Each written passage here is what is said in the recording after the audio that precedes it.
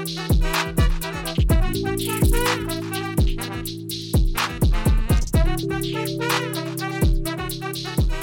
hey guys, Montel here, and thanks so much for tuning in to this edition of Free Thinking with Montel. I'm so proud and happy to have our guest on today. Our guest is a 33-year-old financial activist fostering cultural competence in personal finance and advocating for economic reform. A St. Louis native who has now over a decade of experience working as an accountant and a default counselor. She created an organization called The Broke Black Girl, which connects and educates and empowers minority women to achieve financial and mental wellness. The Broke Black Girl provides a safe, supportive space for women to openly discuss their financial hardships and advance their financial literacy and seek free assistance from multiple professionals who are on the platform. The platform has exceeded over 60,000 women in just 1 year, reaching women in 38 states, 96 countries. The Broke Black Girl has been featured on People Magazine, Elite Daily, Black Enterprises, and many, many more. Dasha Kennedy, welcome to Free Thinking with Montel. Thanks so much for being here today. Thank you so much for having me. I'm excited about this conversation. I'm excited about having this conversation too. First, I don't know where exactly to begin because first I was going to ask you what prompted you to start Broke Black Girls, but I think if you tell me a little bit about your history. Now, you grew up in the St. Louis area, right? And you decided not to go to college immediately. You got a job working in the mailroom of an accounting office, did you not? Yes. Right out of high school, I had a job working at the mall. And I was young. It was easy. I could spend my money right back in the mall. I thought that I had it made. My mom, she sat me down and she said, hey, if you're not going to go to college, you really need to start thinking about things such as 401k, benefits, working for a corporate company. And so she introduced me to the company she was working for. And I took a very low position working in the mailroom. And that was where I had my first introduction to numbers, to accounting, to personal finance, working around financial advisors. And I was extremely interested in the work that they were doing. And one of those counselors took you under their wing, did they not?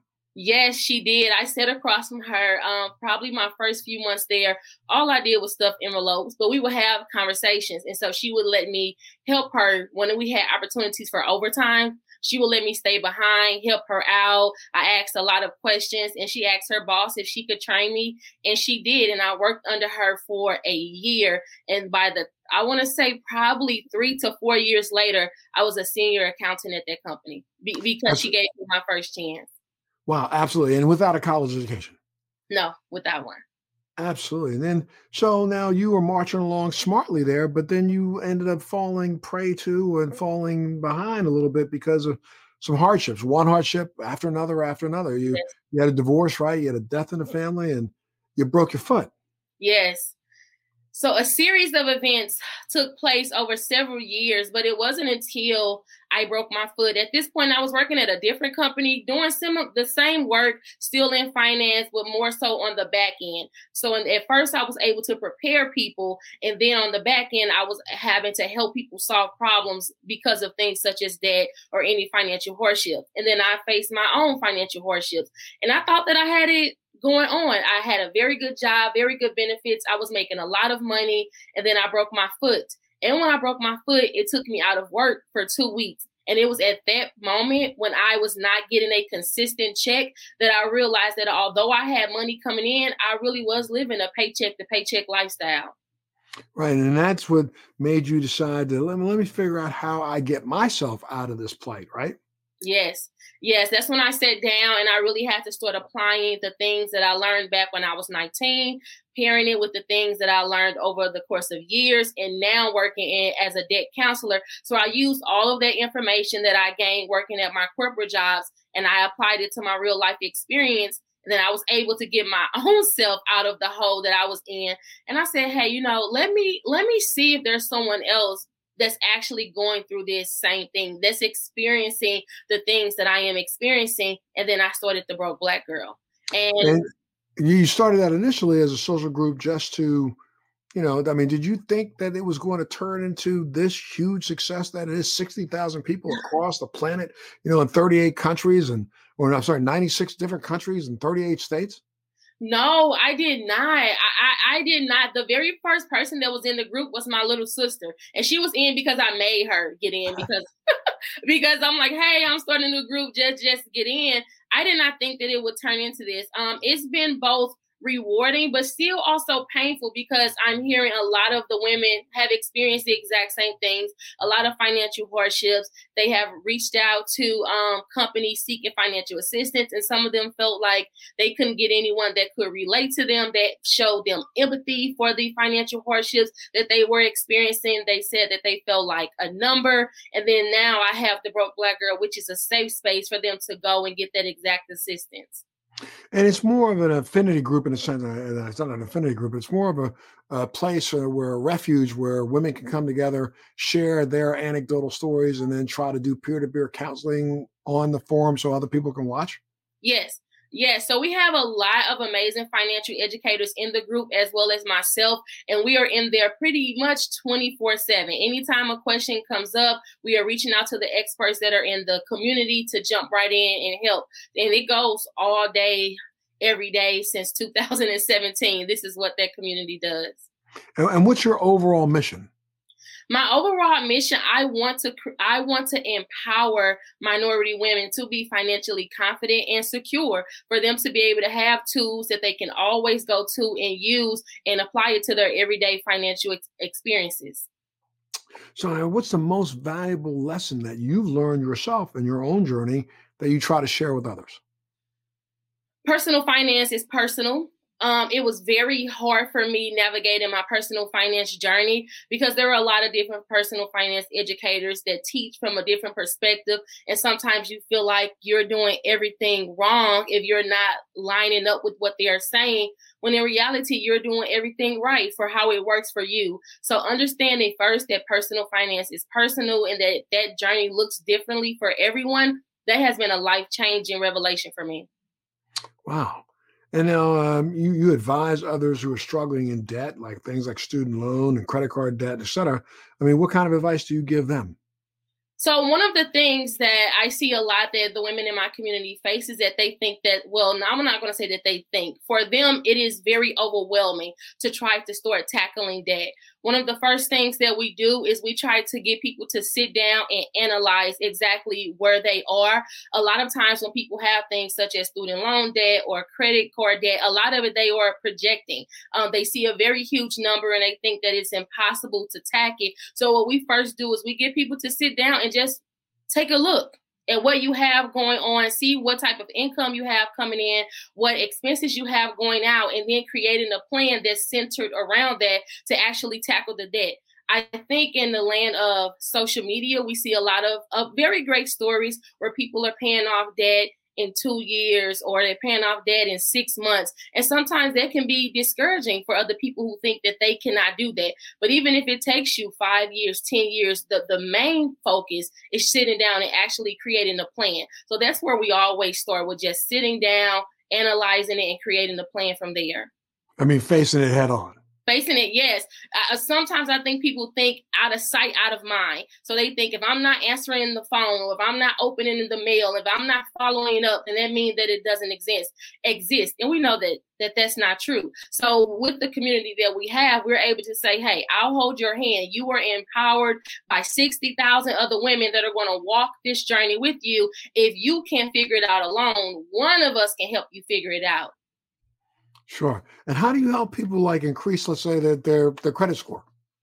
So with increasing their credit score, we have an expert that's in our community, and she assists the women with working on their credit. One of the biggest things that we know that impacts the credit is your credit history. So how I help people impact that as a personal finance coach is first getting on a budget so that people can start paying their bills on time. We know that paying bills on time definitely impacts the credit score because the credit score is made up of 35% credit history. So our credit expert, that's what she focused on primarily, is making sure that women are paying bills on time, especially the bills that impact the credit. Gotcha.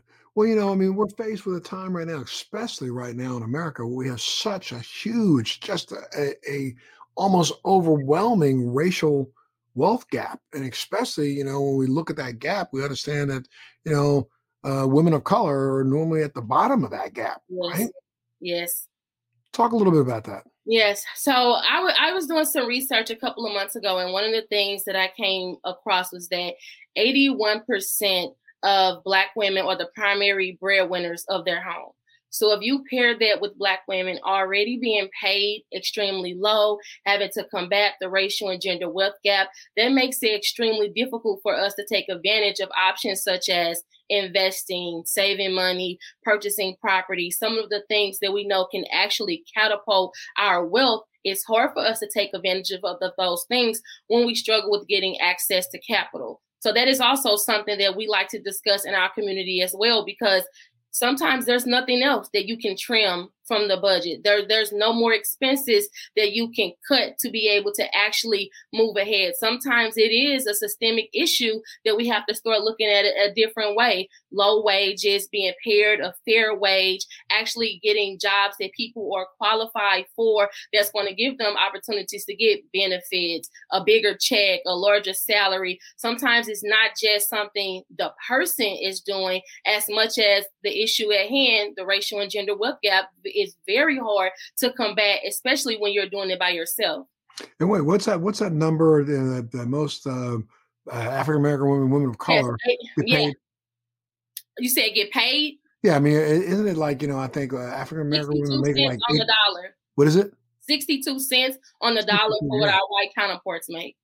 that's absolutely incredible. That's been here for eternity, right? I mean, Yes. literally, right, without much change in the last 10 years. Yeah, and this isn't, the things that I'm talking about is not anything new. This has been going on, for so long. But for me, in the community that I have, when you have 60,000, right now we have like 72,000 people in the community. So when you have 72,000 people saying the exact same thing, it puts me in a position where it's like, yes, we can't ignore this. Like, we have to bring light to this. Like, we have to do what we can on our end, but we have to bring light that this sometimes is much bigger than us. Right, and especially, I mean, how do you think we're going to be able to tackle this huge chasm? I mean, when you're talking 63, and let's make sure people at home are listening and understand what Dasha is saying is that, for the exact same position in an office, an African American woman is making 63 cents on the dollar compared to her white counterpart. That just makes no sense at all. How do you combat that when you walk in the door for a job interview? You say, "Look, I mean, I want to make sure I get paid as much as any other employee here." What would you suggest the person do? Yes, first, I want to say companies have to start practicing pay transparency, where they have to be honest about what some of the positions are being paid when you have people that are coming right in the door. I really think that companies have to start practicing pay transparency, but also for women, statistically, we negotiate our pay the least. So I also want women to be empowered to negotiate, be empowered. And I know sometimes it's tough, especially when you go back to the fact that I gave you earlier, that 81% of Black women are the primary breadwinners of their home. So sometimes it's tough for us to turn down opportunities when you clearly can see we are in need of the money, but we have to be confident as well with negotiating and saying, if you cannot give me the dollar amount that I'm asking for, maybe we can work it out in other factors that we need, such as paid time off, benefits, childcare. Those are other expenses that make it really difficult to fill that gap as well. So for me, it's women being comfortable and confident enough to negotiate, but companies also meeting us where we're at and practicing pay transparency. I mean, when we take a look and we think about this now, how stressful this is on the sole breadwinner in a family, it really, really, really impacts a person's mental health. And how does that tie into your personal finances?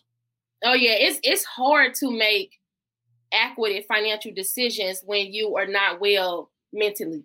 And then when you pair that to a single mother who has children, who's already being paid low, who may be combating her own mental issues, I don't think that finances and financial health and mental health is discussed enough. It makes it extremely difficult. It's hard for me, and I'll just use myself as an example. It's hard for someone to make the right financial decision when they are also struggling and depressed about how they're going to eat, how they're going to care for their family. Their family is dependent on their income.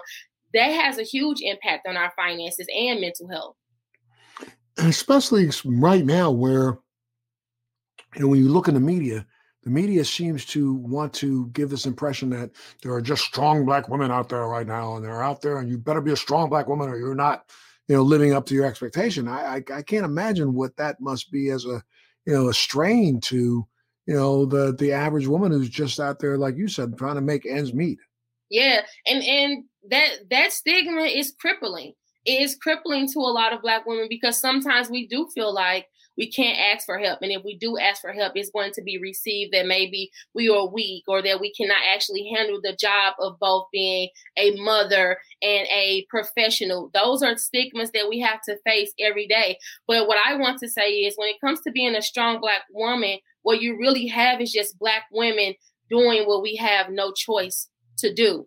And I don't know if that is something that people should applaud to say, oh, that's a strong Black woman, more so than they should say, how can I help her? She's carrying the weight of the world. Do I look at her as strong, or do I just say, how can I help remove some of this weight that's on her? And now, have you noticed like the participants in your Strong Black Woman, forum? I'm wondering whether or not you got a lot of strong Black men actually tuning in these days. Is it a family thing, or is it just a singular sexual sex thing? Yeah, so it's just all women in the community. And the women, they ask about that a lot. They ask me, if I am ever going to start a community for men. Right now, of course, my focus is on women, but I have 2 sons. So what I encourage the women in the community to do is everything that you learn here, share it. Talk about it at the dinner table. Talk about it, with your kids. And you can help in your home break some of those generational traumas that we face when it comes to finances as well. All of the things that I've learned, I share with my children who may one day grow up to be husbands, to be fathers, and I hope that they'll be able to carry on those conversations as well. So I always encourage the women in the community to take everything that they learn and share with everyone in their family. But can you tell us a little bit about, I know this is probably one of those areas that a lot of people find difficulty being able to navigate. And that's when they go to work, they don't recognize that, maybe that job may run out. So I need to start saving a little bit of money along the way. And so given a choice between, say putting together a Roth IRA or actually developing a 401k, what's the difference between them, and explain why either one of them is a benefit? So it's no way to say which one is better or not, because it really depends on what the person currently have going on. Both of them are retirement accounts. A 401k is more so an employer retirement account, and an IRA is an individual retirement account. IRAs, you will see more people that are solopreneurs or entrepreneurs. They'll focus more on an individual retirement account, which is an IRA, and a 401k is more so for people who are still employed. What I can say is that most employers will match what you agree to give out of your paycheck. That was not something that I was taught. And that was something that I wish that I would have been introduced much earlier, because either way, when you start saving for retirement, one of the things that works in everyone's favor, especially someone who is much younger, is time. The more you put into it, the earlier, the more you have for it to grow. So starting investing into either one as early as possible is always priority. But I would definitely say always take advantage of a 401k if that's available at your employer, because in most cases they will match what you put in there. Gotcha. Now, what's the most important thing that people can do while they're on the road to building their own, wealth and financial freedom? One of the things that they can do that's most important, and this is something that I always advise to women, is to stay involved. Do never take the back seat to your finances. One of the things that you often will see is that people will put their finances on autopilot. They will outsource it to someone else. It could be a financial advisor, an accountant, whichever of their choice. And it's almost like now that someone else can take care of it, they no longer want to deal with it, because financial planning is It's stressful. It can be extremely stressful sometimes, but I always suggest never taking the back seat to your finances. Always be involved. Sometimes it takes less than a minute just to check your accounts, to check the status of the things that you have going on, to see exactly where your finances are. Always stay, if not in the driver's seat, the passenger seat of your finances. We're living in a time right now with this COVID pandemic, and I see, all over the internet, you see, people who are small businesses and entrepreneurship just blossoming. Yes. And though I have to say, and have to give credit to, over the course of the last 3 or 4 years, I've seen more African American women literally starting businesses across this country than I've ever seen before. But what advice would you give to somebody who wants to start their own business? So I always tell people, start out wanting to solve a problem. If you can solve a problem for someone, you're going to always be in demand. People are going to need you and your services. And that, of course, is going to keep the cash and the profit coming in. What I will say, too, there has been an increase of Black women that are starting businesses, and I am extremely proud. Every time I see another Black woman that has started a business, it makes me extremely happy. And we create most of those businesses out of lack. 9 times out of 10, when a woman is creating a business, it's because she was seeking an assistance for a product or a service that was not there, that did not serve her in the capacity of which she needed, and she knew other people that experienced this same thing, and then she creates that business to fill that void. So when you set out to fill a void or to solve a problem, that is the best foundation to have when you're wanting to start a business. Mm-hmm. And I mean, I work in the cannabis business in this country, and the cannabis business is probably one of the only recession-proof businesses in America right in this minute. Literally, they've shown job growth exponentially far greater than almost any other field in the country. Mm-hmm. Yet we recognize that that's a business that was born on the backs of African Americans who suffered the most pain from being arrested during this entire 90-year prohibition of cannabis. Yet there are very few African American women involved in this as a business, entrepreneurial or not even allowed to come in. So, I mean,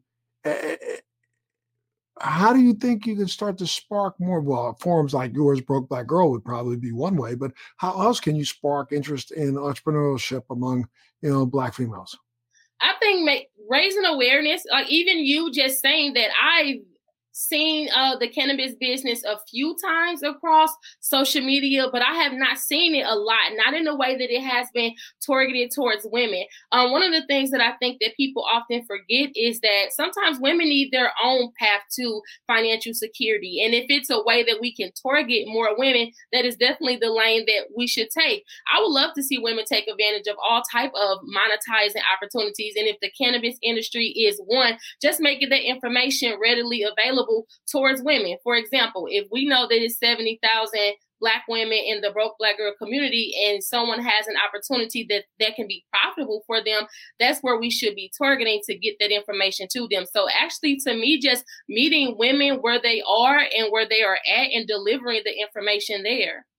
Well, I know, in your forum, you ought to just for you yourself personally, steep yourself in some information. I think it was Leafly just recently issued a jobs report that shows how robust the cannabis industry has been now in 37 states across this country, and it's growing exponentially almost every single day. So, Dasha, I will tell you, that's something that, in your next forum, you should bring up and maybe do a little research yourself so you can, matter of fact, we'll even send it to you if you want. I'll make sure our office sends it to you. There was a recent Leafly report that went through, from top to bottom, the number of new jobs that have been created across the country. I mean, in some states, there are more jobs in the cannabis business than there are in the police department over the course of the last year. And when you read all and you hear all the news, on the cable outlets talking about, the small number of jobs created each month, a lot of those jobs have been created in the cannabis field. There's probably, we know that there's less than, 5% of the people who are in the business are people of color. And people of color, because, are who really helped to build this business across the country. I'm talking about in 37 states where we now have some form of legal cannabis law. There's no reason why there should not be more Black representation, and especially among Black females. Wow. See, I didn't know that. I would love that information because I didn't know that. Absolutely. This is something I think you should share in your forum. And I think you might find that some people may be interested.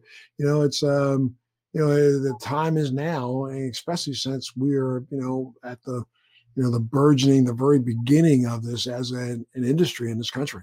Yeah. And so now, but also the biggest problem in the cannabis industry is access to finances. Now, does your forum help direct women who are trying to start their own business towards maybe Black owned funds, or do you want to one day put together a fund so that you could start helping, Black entrepreneurs start their businesses? Yeah, so right now that is not something that we offer, but yes, we have a smaller segment of the Broke Black Girl for women who do have businesses. What we were doing were once a year we were hosting an event and we were calling it the Girlpreneur Expo, where women from our group were coming out to one space and setting up basically shop, almost like a vendor event. And we were inviting the entire community out to come and shop with them and support with them. We did that event like 3 times. We've had over 2,500 attendees, and we probably made each time a little bit over $100,000 within 4 hours. So we were focusing on definitely creating a space where we can call on the community to come out and support the women who have businesses in our community, well, from the Broke Black Girl community. But I definitely think starting something like a fund to take it a step further would be amazing. That was something I would love to see in the future of the Broke Black Girl. Absolutely. And then I'm sure you have enough expertise on as members that could help roll that out. Yes, and even speaking of members, we like to treat our community like a Rolodex. There are some amazing women inside of our community, some amazing educators. We have a lot of experts, and we go right to our community to see if they have anything of value that they would like to add so that we can take the Broke Black Girl to the next step. The goal is not always to be starting at the bottom or only talking about the basics in the Broke Black Girl. Our goal is definitely to help the women in our community elevate, especially on terms of finances. Gotcha. Now, what is the future for Broke Black Girls? What do you see over the next year, maybe next 2 years? Over the next year, I spent pretty much all of 2020 doing a lot of research on finances, especially centered around Black women. And one of the things that I learned was that I'm not going to say everyone, but a large majority of the women wish that this information, basic financial literacy, was available to them when they were much younger. So the Broke Black Girl will be taking it a step deeper and trying to teach as many. My goal is to reach 70,000 more families within the next year to provide financial literacy to teenagers right before they go to college. So we want to try to catch it.